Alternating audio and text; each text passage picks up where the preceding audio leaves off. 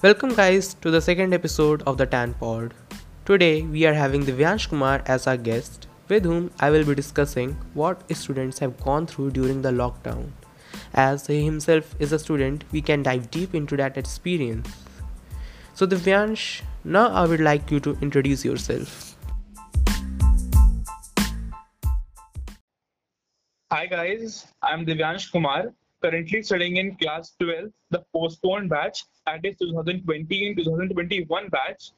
So yes, here I am at the TAN pod to brief my experience in the lockdown as a student. Okay Divyansh so हमें class 12th में आए हुए 14 months हो चुके हैं Hmm. है ना तो Yes. अब वही सारी बुक्स पढ़ पढ़ के दिमाग का कबाड़ा तो हो ही चुका है अब मतलब वही सेम बुक्स रीड करके बार बार उसी चीज को रिवाइज करके वही ऐसा लग रहा है लूप में फंस चुके हैं एंड फिर इससे ऐसा लगता है कि हम लोग एज अ डिप्रेशन में जा रहे हैं और एक तो प्रॉब्लम ये है ना कि लॉकडाउन है तो हम लोग आइसोलेटेड हैं तो हमें लगता है कि ये सिर्फ हमारे साथ हो रहा है तो मैं इस पॉडकास्ट के थ्रू बताना चाहता हूँ आप लिसनर्स को कि ये Yes. सिर्फ आपके साथ नहीं हो रहा है ये हम सबके साथ हो रहा है दिव्यांश तुम्हारे साथ भी हो रहा होगा Yes, इसमें मैं ऐड भी करना चाहता हूँ हाँ कि ये जब बच्चा 12th में आता है तो बहुत हाई होप्स होती हैं कि यार 11th में नहीं पढ़ा है बट 12th में अच्छे से पढ़ेंगे और मतलब एग्जाम्स को फोड़ देंगे। तो एक पहले से एक माइंडसेट सेट रहता है कि लाइक हमारे मार्च में एग्जाम्स होंगे और हम लोग पास आउट हो जाएंगे। बट जैसे कि कोरोना की सिचुएशन हुई तो हम लोग का माइंडसेट बन चुका था यार क्या पता बोर्ड्स पोस्टपोन हो जाएं पर पोस्टपोन लाइक अप्रैल की एंड तक होंगे पोस्टपोन। बट इस टाइम पे जैसे आप सब लोग भी देख पा रहे हैं कि अप्रैल खत्म हो चुका है और मई भी खत्म होने वाला है बट हमारे एग्जाम्स पोस्टपोन नहीं हो रहे हैं। तो हो क्या रहा है कि बच्चों के अंदर फ्रस्ट्रेशन डिप्रेशन इसलिए आ रहा है क्योंकि वो लोग अपने आसपास की सराउंडिंग को देख रहे हैं कि फर्स्ट ईयर वाले सेकंड ईयर जा रहे हैं, second third third and fourth, 11th वाले 12th प्रमोट हो चुके हैं but we are stagnant at a very meagre position like 12th। Yes तो इसीलिए frustration depression is quite like you normal can say बहुत ज्यादा एविडेंट है इस पोजीशन में। और इट्स कम्प्लीटली नॉर्मल, ऐसा कुछ नहीं है कि यार सब बच्चे पढ़ रहे हैं मैं भी नहीं पढ़ रहा हूँ, तुम भी मोस्टली बहुत ही कम हो रहा है कि बहुत बच्चे पढ़ रहे हैं, तो इसीलिए इट्स कम्प्लीटली नॉर्मल। वही अब तो इंटरनेट पे भी चलने लगा है कि 12th के दो पार्ट्स बन चुके हैं 12th first year 12th second year yes yes. And guys हम लोग 12th सेकंड ईयर में हैं आई होप कि जल्दी सीबीएसई का डिसीजन आए कि हमारे पेपर हो या कैंसिल हो इसी डिलेमा में फंसे हुए हैं कि पेपर होने नहीं होने उस चक्कर में दिमाग में और फ्रस्ट्रेशन होता है उस वजह से और नहीं पढ़ पाते हैं तो यार इट्स प्रीटी नॉर्मल कि हम सबके साथ हो रहा है और एक तो आइसोलेटेड है हम लोग तो इसमें हमें पता भी नहीं चल पा रहा है कि किसी और के साथ हो रहा है या नहीं हो रहा है तो और फिर हम लोग का बैच आई थिंक अप्रैल से तो स्टार्ट हो ही गया था ना पिछले साल यस, हमारे यहाँ की ऑनलाइन क्लासेस अप्रैल 15 से शुरू हो गई थी। अप्रैल अब ऑनलाइन क्लास सीधे स्टार्ट कर दी अच्छा था ये यस, अप्रैल 15 से आज हो चुका है मई 15 प्लस, तो मतलब एक साल 2 महीने। और बोर्ड्स की लाइकली डेट्स आ रही है जुलाई 15। जुलाई तो आप समझ सकते हैं कि अप्रैल मई जून जुलाई लाइक 3 मंथ्स, उसके बाद चलता ही जा रहा है सिलसिला। तो डिप्रेशन और फ्रस्ट्रेशन आती है, नॉर्मल भी है, बट ये है कि गवर्नमेंट को जल्दी से जल्दी एक्शन लेना चाहिए। गवर्नमेंट भी अपना बेस्ट ट्राई कर रही है वो मीटिंग्स होल्ड कर रही है बट ये इतना क्रिटिकल डिसीजन ही है यार क्लास 12 क्लास कि अगर एक अच्छा डिसीजन नहीं ले पाए तो बच्चों के फ्यूचर स्टेक पे हैं तो डिसीजन लेने में टाइम तो लगेगा ही बट उस वजह से हमें भी थोड़ी प्रॉब्लम हो रही है बट ठीक है अब थोड़ा सा कॉम्प्रोमाइज करना पड़ेगा हमें भी तो दिव्यांश जैसा कि तुमने मेंशन किया तुम्हारी ऑनलाइन क्लासेस स्टार्ट हो गई थी अप्रैल से ही तो तुम्हें कैसा डिफरेंट लगा कि ऑफलाइन ऑनलाइन कुछ डिफरेंस था मतलब लर्निंग एक्सपीरियंस कैसा रहा वो शेयर करो हमारे साथ ओके, सो इसमें मैं 3 टाइप के लोगों का कैटेगराइज कर सकता हूँ कि होता क्या है कि मैं मेजर डिफरेंस बताता हूँ कि ऑनलाइन और ऑफलाइन क्लास में होता क्या है। एक बार तो ये होता है कि एक बच्चा होता है, ही इज वेरी डिसिप्लिन्ड, कि अगर वो उसको कोई नहीं भी बोलेगा पढ़ने के लिए तभी वो पढ़ता है। एक बच्चा होता है जो he is like quite disciplined, but जब उसको नहीं बोला जाता है कि बेटा पढ़ लो तब वो पढ़ता है। और एक तीसरे टाइप के बच्चे ऐसे होते हैं जो होता है कि वो लोग पढ़ते ही नहीं है। तो सबसे ज्यादा इम्पैक्ट किन बच्चों को किया है वो है सेकंड कैटेगरी के बच्चे, कि जिनको थोड़ा सा करना पड़ता है, प्रोवोक करना पड़ता है कि like you need to study and you need to get better grades in your school. तो ऑनलाइन और ऑफलाइन बस यही चीज आती है कि टीचर का पर्सनल अटेंशन नहीं मिल पाता है और एक डिसिप्लिन की लाइफ नहीं बन पाती है। यू सी हम लोग 11-12 बजे सो जाते थे, 5 बजे उठते थे, 5 से 6 freshen up and like backpack होता था, उसके बाद हम लोग चले जाते थे स्कूल। 7 टू 2 का स्कूल होता था, फिर कोचिंग होती थी, फिर होमवर्क, फिर पढ़ाई, उसके बाद फिर घर। तो लाइक कितना ज्यादा स्ट्रिक्ट और कितना ज्यादा टाइट शेड्यूल था हम लोग का। बट जैसे ही ऑनलाइन क्लासेस हुई, इतना ज्यादा authenticity and like you see authentic तो है नहीं इतनी। तो होता क्या है कि मैं अपने क्लास का पर्सनल एक्सपीरियंस बताता हूँ कि मैं करता था बहुत बार कि मैं इतना इतना डिसिप्लिन बच्चा था नहीं कि मतलब like I am studying like 12 hours और 14 आवर्स अ डे। तो होता क्या था कि अगर 8 बजे की क्लास है तो मैं करता क्या था कि 8 बजे की क्लास है तो मैं उठा। कभी कभी क्या हुआ, फिजिक्स की क्लास होती थी तो मैं 8 बजे उठा, मैंने मोबाइल ऑन किया, माइक्रोसॉफ्ट टीम्स ऑन किया और मेरे को नींद आ रही है, मैं सो गया। क्यों? क्योंकि मैं रात में 3 बजे सोया हूँ। तो इसीलिए ये थोड़ा सा हो जाता था। तो डिसिप्लिन की कमी आ गई है मेरे अंदर इस पूरे साल में। और this like online classes majorly impacted me. But online class का एक फायदा भी है कि मेजोरिटी स्टूडेंट्स को पहुंच सकती है ये चीजें। एक क्लास में कितने लोग अकोमोडेट हो सकते हैं? 30 लोग, 40 लोग, 50 लोग, मैक्सिमम 60 लोग। एक ऑनलाइन क्लास में लाइक जूम क्लास में एक कोचिंग था, तो उस जूम क्लास में 200 बच्चे थे एक क्लास में।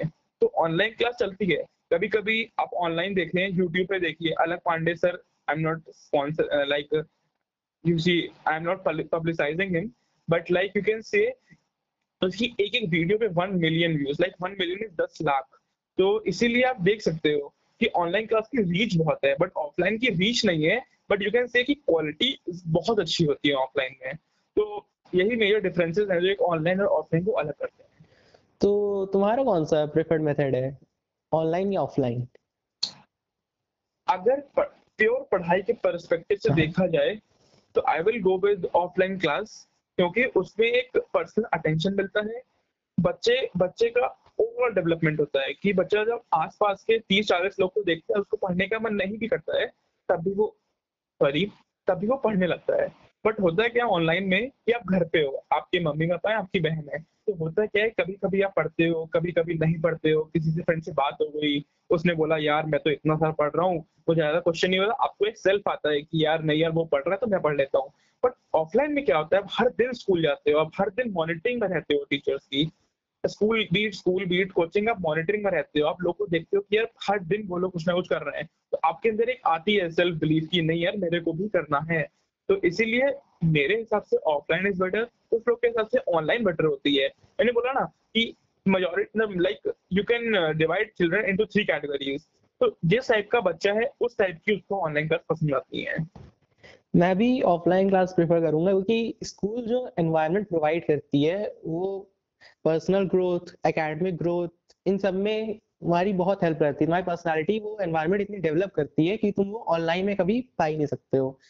हम लोग एनवायरनमेंट में बैठते हैं, वहां पे नोट्स बनाते हैं। भाई मैंने तो ये चीज नोटिस की है, जब वो नोट्स बनाते हैं ना, जब टीचर को समझा रहा होता है, कुछ कॉन्सेप्ट बता रहा होता है, कोई हमारा क्लासमेट ही उस समय कोई मजाक कर देता है और हम लोग उस समय नोट्स लिख भी रहे होते हैं। बट फिर जब हम लोग बाद में घर आके वो नोट्स पढ़ते हैं, तो हमें ऐसा लगता है कि हम फिर से वही क्लास में बैठे हैं और पढ़ रहे हैं वही नोट्स। और जब हम उस लाइन में पहुंचते हैं जहाँ पे उस बच्चे ने मजाक किया होता है, तो हमें वो लाइन भी याद आती है, अच्छा हाँ यहाँ पे उस बच्चे ने मजाक किया, तो मतलब एक वो दिमाग में कॉन्सेप्ट हाँ, इम्प्रिंट हो जाता है। बट इसको कहते हैं लर्निंग बाय यस, इंसिडेंट्स। कि ये होता है कि अगर कोई कॉन्सेप्ट है, उसके पीछे कोई इंसिडेंट जुड़ा है आपका, तो आपको वो कॉन्सेप्ट लाइफ लॉन्ग याद रहता है कि यार उस दिन ये चीज हुई थी तो भाई ये हुआ था। तो आपको एग्जाम में भी बहुत हेल्प करता है वो। और ऑनलाइन क्लास में ऐसी कोई पॉसिबिलिटी ही नहीं है बिल्कुल भी। ऑनलाइन क्लास में तो ऐसा लगता है मैंने नोट्स बनाए, मैं नोट्स पे पढ़ रहा हूँ, तो मुझे लिटरली बस एक वो लैपटॉप की एक ब्लैंक स्क्रीन याद आती है जब मैं वो ये नोट्स रिवाइज करता हूँ। वही ब्लैंक स्क्रीन अब है तो मतलब फील मेरे नहीं आती है, वो फील नहीं वही आती फील नहीं आती है पढ़ने में। है। तो यस। दिव्यांश, क्या तुम अपना पूरा कुछ एक्सपीरियंस, हम अगर इसे टाइम फ्रेम में डिवाइड करें कि जैसे तुम्हारा एक्सपीरियंस अप्रैल टू अगस्त में क्या रहा, मतलब क्या हुआ इस टाइम फ्रेम में अप्रैल टू अगस्त में हमारे साथ ओके लॉकडाउन के टाइम? ओके, तो मैं इसको थोड़ा शॉर्ट एंड क्रिस्प रखता हूँ क्योंकि ऐसे तो बहुत लंबा हो जाएगा। तो मैं बताता हूँ, जब अप्रैल स्टार्ट हुआ तब तो मेरा शेड्यूल था सुबह 7 बजे सोना, और ये नहीं पढ़ के सोना, लाइक वेब सीरीज देख रहे हैं, कुछ कर रहे हैं, उसके ऐसे सोना सुबह 7 बजे। उसके बाद क्या होता था कि 2-3 बजे उठना, उसके बाद ऐसे ही चल रहा है जिंदगी। अप्रैल खत्म हुआ, एक सेल्फ रियलाइजेशन आई कि 12th है, ऑनलाइन चल रही है, कोई बोलने वाला नहीं है कि अरे यार बेटा पढ़ लो। मुझे अपने से ही एफर्ट डालना है। और थोड़ा-सा प्री रिक्विजिट नॉलेज आपको दे देता हूँ मैं कि मेरा ड्रीम आईआईटी है, कि मुझे आईआईटी करना था। और 11th में ऐसी कोई मीगर बहुत ही अच्छी कोई नहीं प्रिपरेशन हार्डवर्क वाली मैंने नहीं करी थी। तो 12th में जाके करूँगा, तो मेरे को लगा नहीं करना चाहिए। मेरा मेन पढ़ाई का फेज़ मई से चालू हुआ, कि मैं मई, जून एंड जुलाई मैंने बहुत मेहनत करी। कि मैंने आप समझ सकते हैं कि मैंने फिज़िक्स मेजॉरिटी फिज़िक्स लाइक पहली बुक और दूसरी बुक का भी मेजॉरिटी पार्ट खत्म कर दिया। केमिस्ट्री भी वैसे ही हुआ और मैथ थोड़ी-सी कम रह गई मेरी, बट मैथ भी मेजॉरिटी मतलब क्लास से तो बहुत ही आगे था मैं। तो अंदर से हुआ कि हाँ यार अच्छा चल रहा है मेरा। जुलाई का जब एंड हुआ, अगस्त आया, अगस्त में थोड़ा-सा हॉल्ट आया मेरी प्रिपरेशन में। आई डोंट नो व्हाई कि थोड़ा-सा ओवर कॉन्फिडेंस आया कि यार मैं तो बहुत आगे हूँ उन लोगों से, तो थोड़ा-सा रह हो गया। उसके बाद क्या होने लगा कि अगस्त हो गया, फिर सितंबर, अक्टूबर, नवंबर, दिसंबर। इसकी बहुत इंटरेस्टिंग स्टोरी है। सितंबर में मेरा फिर फ्लो बन गया पढ़ने का, क्योंकि क्या हुआ कि मेरे को लगा ऐसा कि थोड़ा-सा मेरे अंदर एंग्जायटी प्रॉब्लम रहती है। एग्ज़ाम्स जब आने वाले होते हैं, उसके 1 महीने पहले से मेरे अंदर एंग्जायटी आने लगती है कि यार एग्ज़ाम्स आ रहे हैं, लाइक अब कैसे होगा? मैंने तो कुछ पढ़ा नहीं, हालाँकि मैंने बहुत पढ़ रखा होता है। बट ये होता है कि यार नहीं पढ़ा है मैंने, मुझे बहुत एंग्जायटी हो रही है। हुआ क्या, अभी तो पोस्टपोन हो गया सब कुछ था, बट मुझे ऐसा लगा कि यार सितंबर में जो मिड टर्म एग्ज़ाम्स होते हैं, वो हमारे फिर से हो जाएँगे हमारे एग्ज़ाम्स। तो मुझे डर लगने लगा, तो मैंने सितंबर में बहुत पढ़ा कि यार क्या पता कब स्कूल से एकदम नोटिफ़िकेशन व्हाट्सएप ग्रुप में आ जाए कि from Monday onwards you have a mid term exams. तो मेरे को डर लगता था, तो मैं सितंबर पढ़ता रहा। अक्टूबर के मिड तक पढ़ा, फिर उसके बाद लगा कि अरे यार एग्ज़ाम्स होने नहीं है, मुझे ऐसा डर लग रहा है, मैंने छोड़ दिया। मैंने 15 दिन इतना पढ़ाई नहीं करी। 30th अक्टूबर को आया कि आपके 4 नवंबर से एग्ज़ाम्स हैं। मेरा एकदम से लाइक माइंड ब्लो हो गया कि यार जब मैंने सोचा तब कुछ नहीं हुआ, जब मैंने नहीं सोचा तब एकदम से एकदम चीज़ें आ गई। तो फिर 4-5 नवंबर से मैंने फिर पढ़ना चालू किया फिर से एक बार। तो 4-5 नवंबर से हमारे एग्ज़ाम 18 नवंबर तक खिंच गए थे ड्यू टू दिवाली, कि दिवाली आ गई थी बीच में, तो हमारे एग्ज़ाम्स होते रहे। उसके बाद क्या हुआ कि मैं दिसंबर 1 टू दिसंबर 7 मुझे मनाली जाना था घूमने के लिए। तो नहीं होता है कि एक्साइटमेंट होती है, प्री एक्साइटमेंट हाँ। होती है कि जाने से पहले की। तो होता क्या था कि 18 नवंबर से लेकर 1 दिसंबर तक 12 दिन मैंने बुक टिकट नहीं उठाई मैंने। मैंने सोचा कि यार आके पढ़ेंगे, अब तो एग्ज़ाम्स होने नहीं है, अभी तो हो चुके हैं एग्ज़ाम्स। मैं जब मनाली में था 6 दिसंबर में फ्लाइट में बैठा हुआ था मैं। तो उन लोगों ने बोला था कि now you can switch on your phones. मैंने स्विच ऑन किया फ़ोन, मेरे स्कूल के ऑफिशियल व्हाट्सएप ग्रुप पे एक नोटिफ़िकेशन पड़ी हुई थी, from December 16 you have your like quarterly exams. मेरा मन फिर ब्लो हो गया। मैंने कहा ये क्या बता रहे हो? अरे यार अभी तो दे के आया था मैं एग्ज़ाम। और प्लस आप ऐसे सोच सकते हैं आप कि नवंबर 18 को मैंने दिया एग्ज़ाम, 12 दिन कुछ नहीं पढ़ा। और भाई मनाली जाए कौन पढ़ता है? कोई पढ़ता नहीं है लिटरली। मैं 19 दिन से किताब नहीं छुई मैंने। और फिर 8 दिन बाद में अब 8 दिन मेरे पास हैं और मुझे एग्ज़ाम लिखना है। मेरी बिल्कुल दब चुकी थी, बट मैंने सोचा कि नहीं यार कर लेंगे, पढ़ा कुछ ना कुछ तो पढ़ा ही है। एग्ज़ाम्स हुए और हमारे स्कूल में क्या हुआ था, लगातार 5 एग्ज़ाम रख दिए गए थे कि कोई रिवीजन ही नहीं करने दिया, कि घर आओ 5 3-4 बजे घर आओ, उसके बाद 5 बजे से 10 बजे तक पढ़ो, फिर सो जाओ, फिर सुबह एग्ज़ाम निकल जाओ। 5 घंटे में क्या ही होता है, वो भी 12th की केमिस्ट्री, फिज़िक्स, मैथ्स। तो थोड़ा-सा रहा, पर प्री बोर्ड क्या कहते हैं, पीजीएसएस प्री बोर्ड बनते हैं हमारे वो। तो हम लोग अलग, कोई बात नहीं, मार्क्स तो ऐड नहीं होते हैं। उसके बाद जनवरी आया। मेरे को लगा यार नहीं यार फरवरी 26 को मेरा जेईई मेंस लगा हुआ है, तो डर लग रहा था मेरे को यार नहीं यार पढ़ना है, वरना लोग तो भाई एट द एंड परसेंटाइल पूछते हैं ना। हमने बहुत न्यूज़ भी देखी होंगी कि लोग आदमी का हार्ड वर्क नहीं देखते हैं, आदमी की सक्सेस देखते हैं सिर्फ, कि सिर्फ ये देखते हैं कि उसने कितना पाया, ये नहीं कि उसने कितना खोया। तो इसीलिए मुझे लगा कि यार लोग मुझसे तो परसेंटाइल पूछेंगे ना, कि यार कितनी आई, ये थोड़ी पूछेंगे कितना पढ़ा, नहीं पढ़ा, कैसा क्या रहा तेरा। तो मैंने फिजिक्स वाले का क्रैश कोर्स लिया था मैंने। उसके बाद मैंने पूरा जनवरी लिटरली, आपको अगर एवरेज दूंगा तो 10 घंटे अराउंड मैंने पूरी जनवरी पढ़ा। मेरा फरवरी का भी 9-10 घंटे का एवरेज था। 26 को मैंने एग्जाम दिया। उसके बाद पढ़ता गया। जब एग्जाम्स का रिजल्ट आना था, तो 2-3 दिन तक तो मेरा थोड़ा-सा रहा, नहीं पढ़ा मैंने, एंग्जायटी चल रही थी मेरी। तो 26 फरवरी को मेरा जेईई मेंस का पेपर हो गया। फिर अराउंड 8-9 दिन तो अच्छे से पढ़ा, बट जब 8 मार्च को मेरा वो आना था रिजल्ट, तो उसके 2-3 दिन तक पढ़ाई नहीं हुई। एंग्जायटी होती है कि यार कितने परसेंटाइल हैं। तो टचवुड मेरी अच्छी थी, 93 परसेंटाइल मेरी आई थी उसमें। तो उसके बाद क्या हुआ, मेरा मार्च का अटेम्प्ट लगा हुआ था, तो मेरा 17 ज़्यादा दिन तो थे नहीं, 20 दिन का था बस। 17 मार्च को मैंने मार्च का अटेम्प्ट दिया। फिर वो मेरा जो फेज था वो सबसे वर्स्ट फेज में कहूंगा। 17 मार्च के बाद पढ़ाई थोड़ी सी छूट गई मेरी। मुझे लगा यार मेरा जो इतना अच्छा हो नहीं रहा है, तो मैं नेक्स्ट 2022 का टारगेट करता हूँ मैं। और बोर्ड्स का तो कुछ था ही नहीं होने का कि होंगे नहीं होंगे, तो लगा छोड़ो। मार्च 17 से फ्लो टूटने लगा पढ़ाई का। थोड़ा पढ़ता था मैं 3-4 घंटे, वरना इतना नहीं कि जैसे पहले मैं आपको बताया कि जनवरी फरवरी में मेरा एवरेज रहता था 9 घंटे एवरेज। और अभी तो एवरेज 3-4 घंटे का भी, 2-2 घंटे का भी एवरेज शायद मुझे लगता है रहा होगा। फिर अप्रैल में भी बहुत मीगर पढ़ाई हुई, फिर सिग्निफिकेंट नहीं बोलूंगा पढ़ाई हुई। और अप्रैल 14 को आप सभी जानते हैं कि पोस्टपोन बोर्ड एग्जाम्स आ गया।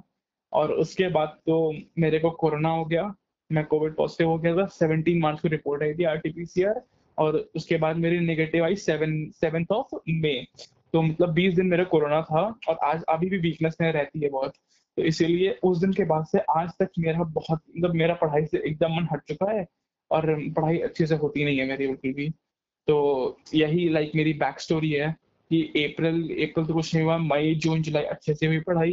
अगस्त में थोड़ा सा ब्रेक आया, सितंबर अक्टूबर फिर अच्छे से हुई, अक्टूबर के एंड में आया ब्रेक। फिर नवंबर में भी प्री बोर्ड्स हुए, नवंबर में हमारे मिड टर्म हुए, अच्छा रहा।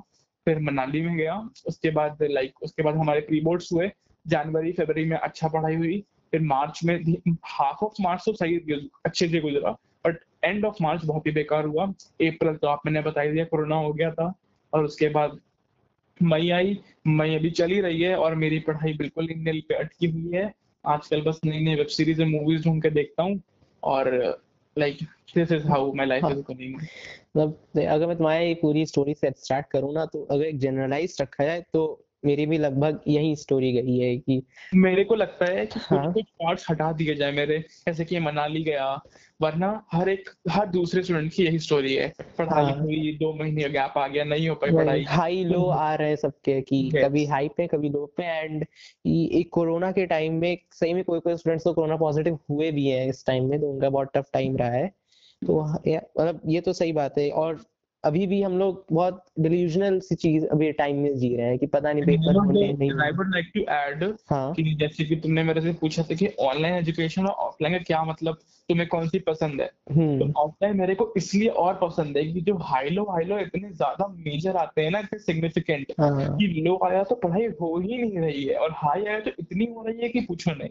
तो ये होता है ऑनलाइन का, कि यस कोई बोलने वाला नहीं है। ऑफलाइन में क्या होता है, हाई लो आते हैं, बट इतने बड़े नहीं आते हाई लो की 0 आवर एंड 10 आवर्स वाले। उसमें हाई लो आते हैं 7 आवर, लो आता है 4-5 घंटे का।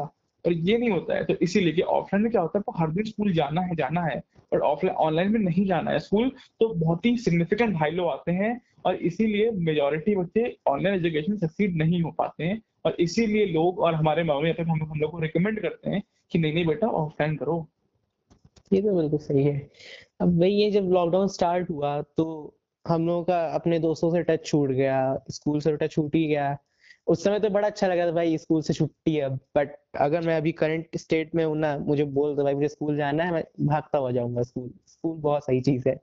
हम लोग Yes. उसे फॉर ग्रांटेड लेते थे, उस एनवायरनमेंट को पूरा फॉर ग्रांटेड। बट जब पता चला ना उसकी अहमियत, तो अब देख रहे हैं क्या हम लोग की हालत है। और जैसे जब मैं जैसे मेंशन किया कि हम लोग का ह्यूमन टच छूट गया, तो लोगों को एंजाइटी होने लगी, लोग डिप्रेशन में भी आने लगे, लोग ओवर थिंक करते थे, लोगों के दिमाग में नेगेटिव थॉट्स आते थे। लॉकडाउन में ये सब चीजें होती रही, सबके साथ हुई हैं।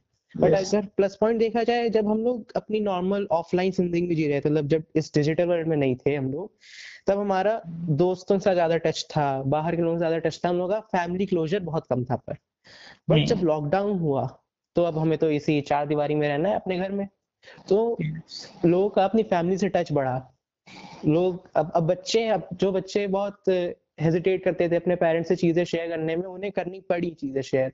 बट उसका पॉजिटिव साइड ये आया कि अब वो अपने पेरेंट्स के साथ अपने आइडिया शेयर कर पा रहे हैं, अपने थॉट शेयर कर पा रहे हैं, उनकी लाइफ में चल क्या रहा है अब उनके पेरेंट्स को पता है। तो ये सही चीज है ना कि पेरेंट्स को पता होना चाहिए कि ये आपके लाइफ में क्या चल रहा है। और ये मुझे लग रहा है लॉकडाउन की एक अच्छी चीज है, जिसे मैं अग्री करूंगा, है ना। लॉकडाउन की, यस मैं तुम्हारी बात से एग्री करता हूँ।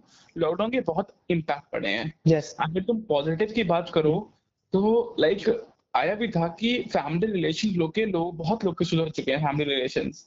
कि मैं अपना बताऊं, मैं अपना लाइव एग्जांपल इज मी, कि मेरी मम्मी और पापा दोनों गवर्नमेंट जॉब में है। मेरे पापा गवर्नमेंट इंजीनियर है एंड मेरी मम्मी गवर्नमेंट टीचर है, यू कैन से लेक्चरर है मेरी मम्मी। तो होता क्या था कि मम्मी सुबह खाना बनाया, मैं स्कूल चला गया, मम्मी चली गई। पापा भी, फील्ड वर्क है पापा का, पापा भी चले गए। शाम को 5:30 तक मम्मी आती थी, पापा का तो 6-7 बजे आते थे पापा, और मैं 2 बजे घर आता था, तब कोई घर पे होता नहीं था। मैं अपने आप खाना लिया, थोड़ी देर रेस्ट कर लिया, फिर 5 से 6 फिजिक्स की कोचिंग लेता था मैं 6 बजे आया, मम्मी अपने ऑफिस से काम में लगी हुई है, लाइक नहीं हम लोग को जैसे होमवर्क मिलता है, तो मम्मी को भी कुछ ना कुछ काम मिलता था, तो वहां मम्मी को कंप्लीट करना पड़ता था। पापा के क्लाइंट्स आते थे घर पे, तो पापा का भी काम चलता रहता था, और मेरा मम्मी और पापा से 5 मिनट का भी इंटरेक्शन नहीं था उस समय। ये मैं बता रहा हूँ 11th क्लास की बात, क्योंकि मुझे भी तो पढ़ना था, कि कभी कभी पापा मम्मी दोनों फ्री हैं, बट ये था कि मुझे अपना लेक्चर देखना था। क्योंकि आप ही सोचो कि 2 बजे मैं घर आया हूँ, फिर 2 से 2:30-3 बजे तो मैं ऐसे ही मोबाइल चलाया और मतलब खाना वाना खाया, 3 से 4 सोया, 4 से 4:30 मैंने अपना कोचिंग का रिवाइज किया, और फिर 4:30 बजे चला गया कोचिंग के लिए, 5 से 6 मैंने कोचिंग करी, फिर 6 बजे मैं घर आया, 6:30 तक घर आया मैं, और 7 से 10 3 ही घंटे थे मेरे पास, तो 11 साढ़े 11 पे सोना था मेरे को, क्योंकि मुझे 5 बजे उठना है, फिर नींद तो इम्पोर्टेंट है कि 7 घंटे की नींद लेनी है, जब इतनी देर स्कूल जाना है एंड ऑल। तो इसीलिए मेरा मम्मी और पापा से इंटरेक्शन 10-15 मिनट 20 मिनट, कभी कभी मैक्सिमम हो गया तो आधे घंटे होता था इंटरेक्शन एक दिन में। बट जब से लॉकडाउन लगा, वन ऑफ द बेस्ट चीज जो हुई है कि हम लोग अप्रैल मई जून जुलाई में हम लोग हर दिन का हम लोग का टाइम सेट था, 6 से 7 हम लोग को लूडो खेलना है। बहुत लोग का हुआ है कि लूडो किंग बहुत फेमस भी हुआ है, लाइक उसके 10 मिलियन सब्सक्राइबर्स थे 2019 में, और 2020 में उसके 100 मिलियन सब्सक्राइबर्स हो गए, तो एकदम ही बूम आया उसका। तो ये था कि मतलब हम लोगों ने इतना खेला, इतने मजे आए हम लोग को, इतनी डिशेस बनाई मम्मी ने, और बात हुई बैठे बैठे, बहुत चीजें हुई, मम्मी ने अपनी बैक स्टोरी का ही बताती थी मम्मी बैठ के, ये होता था, तो एक अच्छा फैमिली बॉन्ड इंक्रीज हुआ। मुझे लगता है नहीं कि मैंने जो अपनी 16 साल, जब जो 16 साल से मैं यहाँ पे हूँ, जितना इंटरेक्शन मेरा तब से नहीं हुआ, उतना इंटरेक्शन मेरा इस लॉकडाउन में हो गया मम्मी पापा से। तो इसीलिए लॉकडाउन ने फैमिली रिलेशन बहुत ज्यादा इंप्रूव किए हैं। और आदमी को बहुत आदमी हम लोग बोलते हैं कि डिप्रेशन में चला गया आदमी, बट मेरा मानना है कि बहुत लोग डिप्रेशन गए, नो डाउट, मैं भी कभी गया था डिप्रेशन में। बट होता क्या है कि आपको सिर्फ रियलाइजेशन होता है इसी मोमेंट पे, कि जब आपके दोस्त वोस्त नहीं होते हैं आपके साथ, तो आप बैठ के सोचते हो कि मैं my where my life is leading me to be, कि मैं कहाँ जा रहा हूँ, कि मुझे where I will end up, कि मैं मूवी सीरीज देखता जा रहा हूँ, सब कुछ करता जा रहा हूँ, तो मैं जाऊंगा कहाँ पे एट द एंड, तो मुझे we will have to face the reality. तो इसीलिए लॉकडाउन ने एक सेल्फ रियलाइजेशन की बात लाई है, कि जैसे मैं अपना एग्जांपल भी देता हूँ, तो मेरा क्या रहता है, जल्दी मैंने बोला कि एंजाइटी मेरे अंदर बहुत जल्दी आ जाती थी, मैं डिप्रेशन में बहुत जल्दी चला रहा था, मेरे अंदर अजीबो गरीब थॉट्स आते थे, तब मैं तुमसे और लक्ष्य बात करता था, तो होता था मेरे साथ भी। बट अंदर ही अंदर एक बार मैं स्ट्रांग बना हूँ इस चीजों से, कि नहीं यार, अब मुझे किसी और से नहीं, मुझे अपने अंदर ढूंढना है कि मुझे क्या करना चाहिए। तो मैं तो कहता हूँ कि लॉकडाउन ने मेरे, लाइक यू कैन से, कि मेरी सोल को और मेरे को मेरी बॉडी मैकेनिज्म को इनहांस किया है, मेरे को डिग्रेड नहीं किया है। हालांकि आजकल थोड़ा डिग्रेड होने लगा है, क्योंकि फ्रस्ट्रेशन बहुत आ गई है, कि कोई लाइक 23 मई को मीटिंग हुई, 17 मई को मीटिंग हुई, कोई डिसीजन नहीं आ रहा है, like every time there is lack of consensus, तो इसीलिए बहुत फ्रस्ट्रेशन है। But after all I would rate lockdown कि अच्छा था लॉकडाउन मेरे लिए। हाँ, इसका पॉजिटिव इम्पैक्ट ये सही बहुत अच्छा है। नेगेटिव साइड्स भी है लॉकडाउन के, मैं एग्री करता हूँ, जैसे कि वर्ड्स बोले थे एंजाइटी डिप्रेशन वगैरह, Yes. बट ये जो फैमिली क्लोजर है ये बहुत मैटर करता है, और ये आपकी लाइफ लॉन्ग रहेगा ये चीज। लॉकडाउन का अगर मैं नेगेटिव बोलूं तो एक हाँ सोशल एक्सपोजर, कि बहुत हाँ, लोगों का सोशल एक्सपोजर नहीं हो पाया, तो जो लोग एक्सट्रोवर्ट थे वो इंट्रोवर्ट हो गए। हाँ, और जो चेंज लोग इंट्रोवर्ट थे वो लोग तो और इंट्रोवर्ट हो गए, तो इसीलिए सोशल एक्सपोजर नहीं मिल पाया लोगों को। ये तो तो इसीलिए ये भी एक इम्पैक्ट डाला है, नेगेटिव इम्पैक्ट। वही है भाई, कॉइन के दोनों साइड होते हैं, पॉजिटिव नेगेटिव तो आने ही आने हैं। Yes yes. और जब हम लोग का ये स्टार्ट हुआ था अप्रैल में ऑनलाइन सेशन, तब हमारा एजुकेशन सिस्टम बिल्कुल भी रेडी नहीं था इसे एक्सेप्ट करने के लिए, मतलब कैसे ऑनलाइन पे जाएं, क्या होगा, मतलब रेडी नहीं था हमारा एजुकेशन सिस्टम, टीचर्स भी नहीं इतने वेल ट्रेन्ड थे इस सिस्टम के बारे में, ऑनलाइन एजुकेशन सिस्टम के बारे में, तो बहुत लैग किया था हमारी स्टडीज उस समय। तो फिर हमें जुलाई तक आकर हमें लगने लगा था कि इतना सारा सिलेबस कवर कैसे करेंगे हम अपनी ये ऑनलाइन क्लासेस के थ्रू ही। तो जब गवर्नमेंट डिसीजन निकाला सीबीएसई ने बेसिकली, कि आपका 30% रिडक्शन हो जाएगा सिलेबस में, जुलाई में आ गया था ये मुझे लगता है ये सही, बहुत सही डिसीजन लिया था बच्चों का स्ट्रेस कम करने के लिए, और उनका मतलब संभाल लिया था उस समय हम लोगों को कि हाँ अब थोड़ा कवर करने के लिए अब हम लोग कर सकते हैं कवर, तो ये सही डिसीजन था मुझे लगता है। तुम्हारा क्या व्यूज है इस पे? मैं तो ये बोलूंगा, अगर एक प्योर स्टूडेंट के पर्सपेक्टिव से बोलूं मैं, तो होता क्या था कि जब मैंने ये पहली बार जुलाई 1 को आया था ये, मैंने जब पहली बार देखा कि यार इतना इतना रिड्यूस हो गया, लाइक 33% रिड्यूस्ड, बहुत खुशी हुई, लगा यार मजा आ गई, लाइक जिंदगी के स्वाद आ गए कि मतलब अब रिड्यूस हो चुका है। तो एक, हाँ, एक है अच्छा चीज। तो ये है कि ऐसे जो जेई वाला है, नीट वाला है, उसको इतना कुछ नहीं फर्क पड़ा। बट जो मीगर लाइक बोर्ड्स वाले हैं, ड्यू जाना है जिनको, लाइक कोई ऐसी हायर एजुकेशन आना है जो 12th के नंबर मांगते हैं, तो उनके लिए बहुत ही अच्छा इम्पैक्ट, अच्छी डिसीजन है। बट अगर तुम लॉन्ग रन में लिया जाए चीज, तो जो पिछले आपके बैच के बच्चे हैं, वो लोग आप 30% रिड्यूस नहीं पढ़ेंगे, वो लोग पढ़ेंगे 30% ज्यादा, लाइक 100% वो लोग पढ़ेंगे। तो आप कहीं ना कहीं लॉन्ग टर्म में लैग कर सकते हो, क्योंकि भाई ऐसे बच्चों, तुम ड्यू जाओगे, तुम वही सब्जेक्ट्स लोगे, तो वो लोग जब तुम्हें पढ़ाएंगे वो चीजें तुमने तो पढ़ रखी नहीं है, वो 30% रिड्यूस, तो आपको लैग करोगे आप उन चीजों में, आपको लगेगा यार मुझे को तो समझ ही नहीं आ रही चीजें।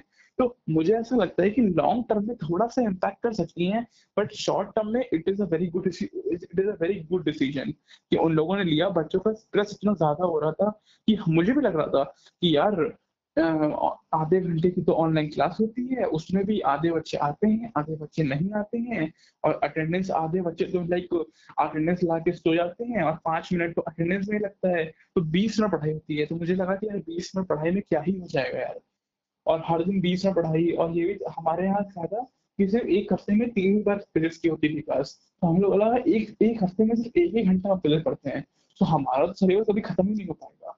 तो इसीलिए बहुत ही अच्छा इनिशिएटिव था इसलिए। यस। यस, यही है, अब उसे कैरी ऑन किया है हम। अब इस समय तो हमें लग रहा है कि हाँ बहुत सही डिसीजन था, जैसी अभी कंडीशन पे है, भले हमें एक्स्ट्रा टाइम मिला है, बट जिस कंडीशन में, जिस मेंटल स्टेट में है ना हम अभी, बहुत सही था वो डिसीजन। यस। तो दिव्यांश, तुम्हें क्या लगता है कि ये ऑनलाइन लर्निंग फ्यूचर हो सकता है इंडिया का एजुकेशन सिस्टम का? अगर कोई मुझसे पूछे कि कोरोना ने क्या क्या इम्पैक्ट किया है, हम्म। तो कोरोना का मेजर इम्पैक्ट ऑनलाइन एजुकेशन है। मैंने यूट्यूब चैनल देखे हैं जो 10K सब्सक्राइबर्स हैं, 2-2 साल से 10K से 20K पहुंच पाए हैं। कोरोना ने एकदम 20K से 200K, 2 मिलियन, एक सीधे पहुंचे तरह से लोग। मैं ये नहीं कह रहा हूँ गलत चीज है ये। इसमें क्या हुआ है कोरोना में, जब सबको मालूम चले कि नहीं, ऑफलाइन इज क्लोज्ड, ऑफलाइन में हमें कुछ नहीं मिलने वाला है, तो हुआ क्या कि हर एक बच्चे, गरीब से गरीब, अच्छे से अच्छा बच्चा, सबने क्या किया है, टर्न किया है ऑनलाइन की तरफ। भले किसी के पास कोई छोटा मोबाइल है, किसी के पास एप्पल का लैपटॉप है, बीट एनीथिंग, तो सबने टर्न किया है ऑनलाइन की तरफ कि नहीं यार अब तो ऑनलाइन ही है जो है।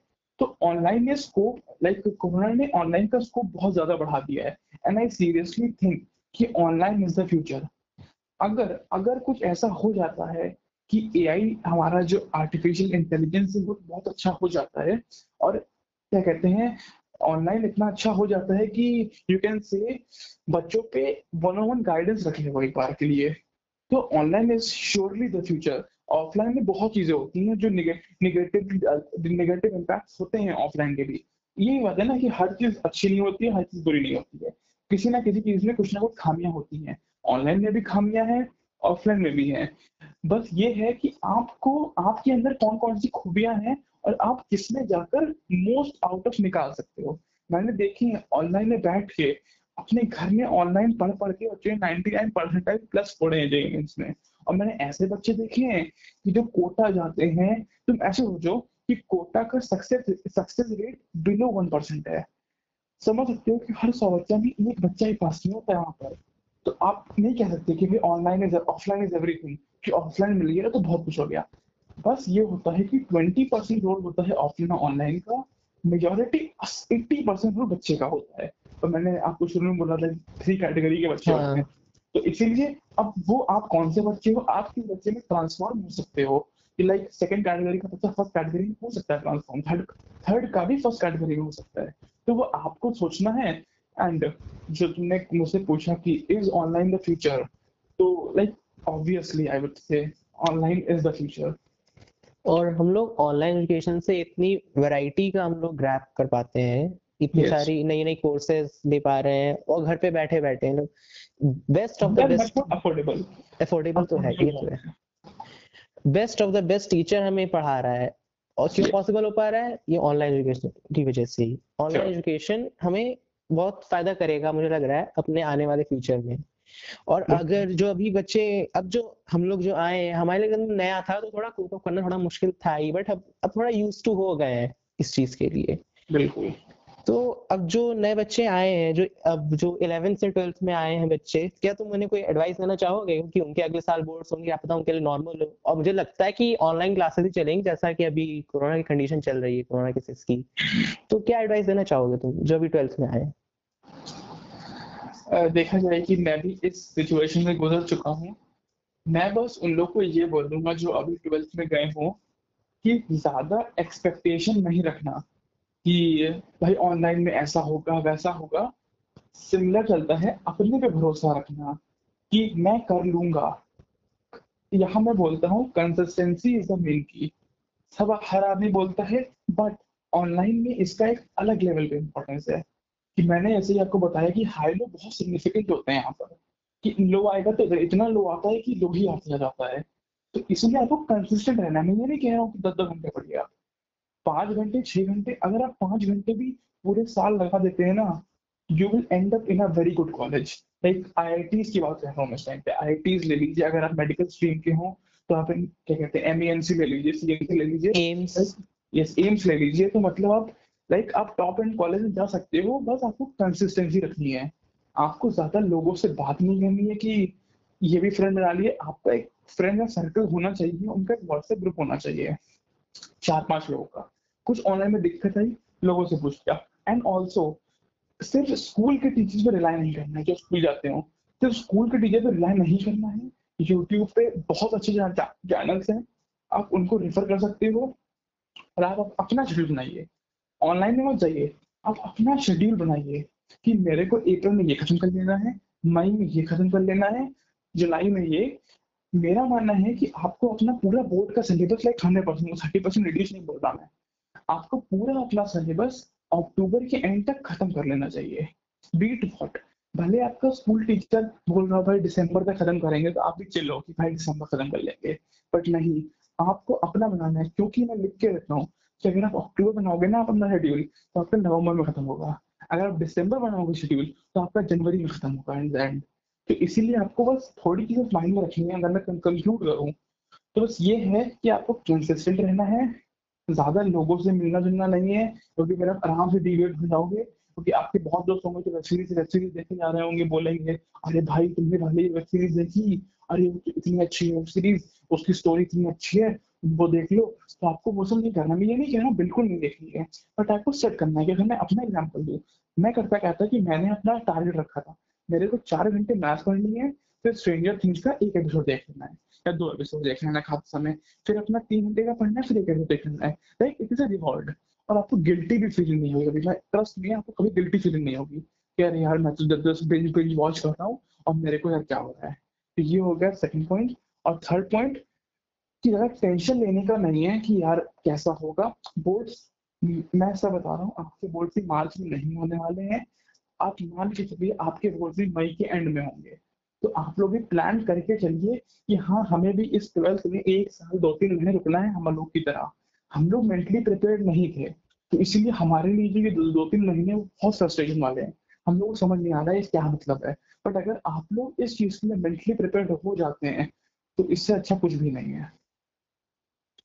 यस। तो बेसिकली अगर मैं बोलूँ तो अगर आप अपनी कंपनी मेंटेन करके चल रहे हैं, आप किससे बात कर रहे हैं, कौन है आपके दोस्त, तो आपको बहुत इम्पैक्ट करेगा। अगर आपके फ्रेंड सर्कल में पॉजिटिव लोग हैं और जो पढ़ाई पे फोकस्ड हैं और मतलब उनका पॉजिटिव इम्पैक्ट रहता है आपकी लाइफ पे, तो आपको बहुत बेनिफिशियल रहेगा। तो निगेटिव्स को हटाओ और पॉजिटिव्स को जोड़ो। और इस लॉकडाउन के टाइम में ऑब्वियसली अपने फैमिली से टच बना के रखो, अच्छा खासा अपना अपने अपने व्यूज शेयर करो अपनी फैमिली से, अपना टच बढ़ाओ अपने पेरेंट्स से। निग्लेक्ट मत करो उन्हें, उनके पास जाओ, उनके पास बैठो, उनसे बात करो कि यही साथ देने वाले हैं एंड ऑफ द लाइफ तक। एंड होता है कि यही साथ में रहेंगे, मुझे फ्रेंड्स का भरोसा नहीं है कि हमारे साथ खड़े रहेंगे वर्ष, बट पेरेंट्स हमारे साथ रहेंगे तो अब तुम उनके साथ बात नहीं शेयर करोगे तो वो भी क्या कर सकते हैं। तो इसलिए लॉकडाउन ने तो मौका दिया है, जाओ बातें शेयर करो अपनी, और पढ़ाई पे ध्यान देना ही है। अब मैं भी क्या कह रहा हूँ कि पढ़ाई पे ध्यान दो, 12th है मेरा, पेपर देने पता नहीं कब होंगे, कैंसिल होंगे, क्या होगा, but let's see what happens. So Divyansh, let's hop on to our last part of the TAN pod, that is rapid fire. Oh, nice. Yes, I will ask you a bunch of questions and you have to answer as quickly as possible. Okay, I will try to. Yeah. So our first question is, describe your lockdown experience in 2 to 3 words. Frustration, depression, and lot of study. Okay. Okay, so which is your most favorite web series you watched during the lockdown? Most favorite? Yes. It is one and only Money Heist. Money Heist मेरी favorite है वो। देखना जरूर सब लोग, आप, बहुत अच्छी है। नहीं क्या देखना, बट लाइक मैंने आपको बताया ना कैसे देखनी है। हाँ, अब वो तो बिंज वॉच नहीं करना है, हम लोगों ने तो बिंज वॉच किया है, बट आप लोग को नहीं करना है। वो इसका इम्पैक्ट देखा था मैंने, बहुत नेगेटिव था वो। यस। कि कोई ना, चलो। The thing you missed most about your school? School corridors, school, and you can say like walls of the school and blackboard. Oh, cool. The most annoying thing happened to you? Sorry. Let me interrupt you. Yeah. And also the events like singing, dancing, and residence. Nostalgia दिलाओगे क्या भाई? Okay, so last question. Most annoying thing happened to you during lockdown? Most annoying thing? Yes. Like you see कि एक बार क्या हुआ था कि मैंने 2 दिन फिजिक्स की क्लास ज्वाइन नहीं करी थी। हाँ. और एक बच्चा था जो सर का अच्छा था, मतलब हाँ लाइक नहीं उनकी गुड बुक्स में था, तो उसने 7 दिन नहीं अटेंड करी थी क्लास। जब मैं 3rd डे ऑनलाइन क्लास में आया तो मेरे को किक कर दिया ऑनलाइन क्लास से। ये मतलब तुम 2 दिन से नहीं आए और मैं लूंगा नहीं तुम्हें क्लास में, और तुम कल से आना फिर क्लास में। और जो 7 दिन से नहीं आया था वो आराम से क्लास में बैठा हुआ है। Like it was the most annoying and most irritating thing कि ऐसा क्या है मतलब। और अगर मैं आपको बताऊं तो मैं कोई ऐसा बेकार स्टूडेंट नहीं हूँ, मेरे भी अच्छे नंबर आते हैं। मैं बोलूंगा I am not boasting, but उससे तो अच्छे आते थे जो 7 दिन से आया नहीं था। इसीलिए वो द मोस्ट अननोइंग थिंग है मेरे लिए। कोई ना, ऑनलाइन ही तो था भाई, मैं ऐसा माइंड नहीं किया, बट 2 दिन के लिए तो बहुत अननोइंग था।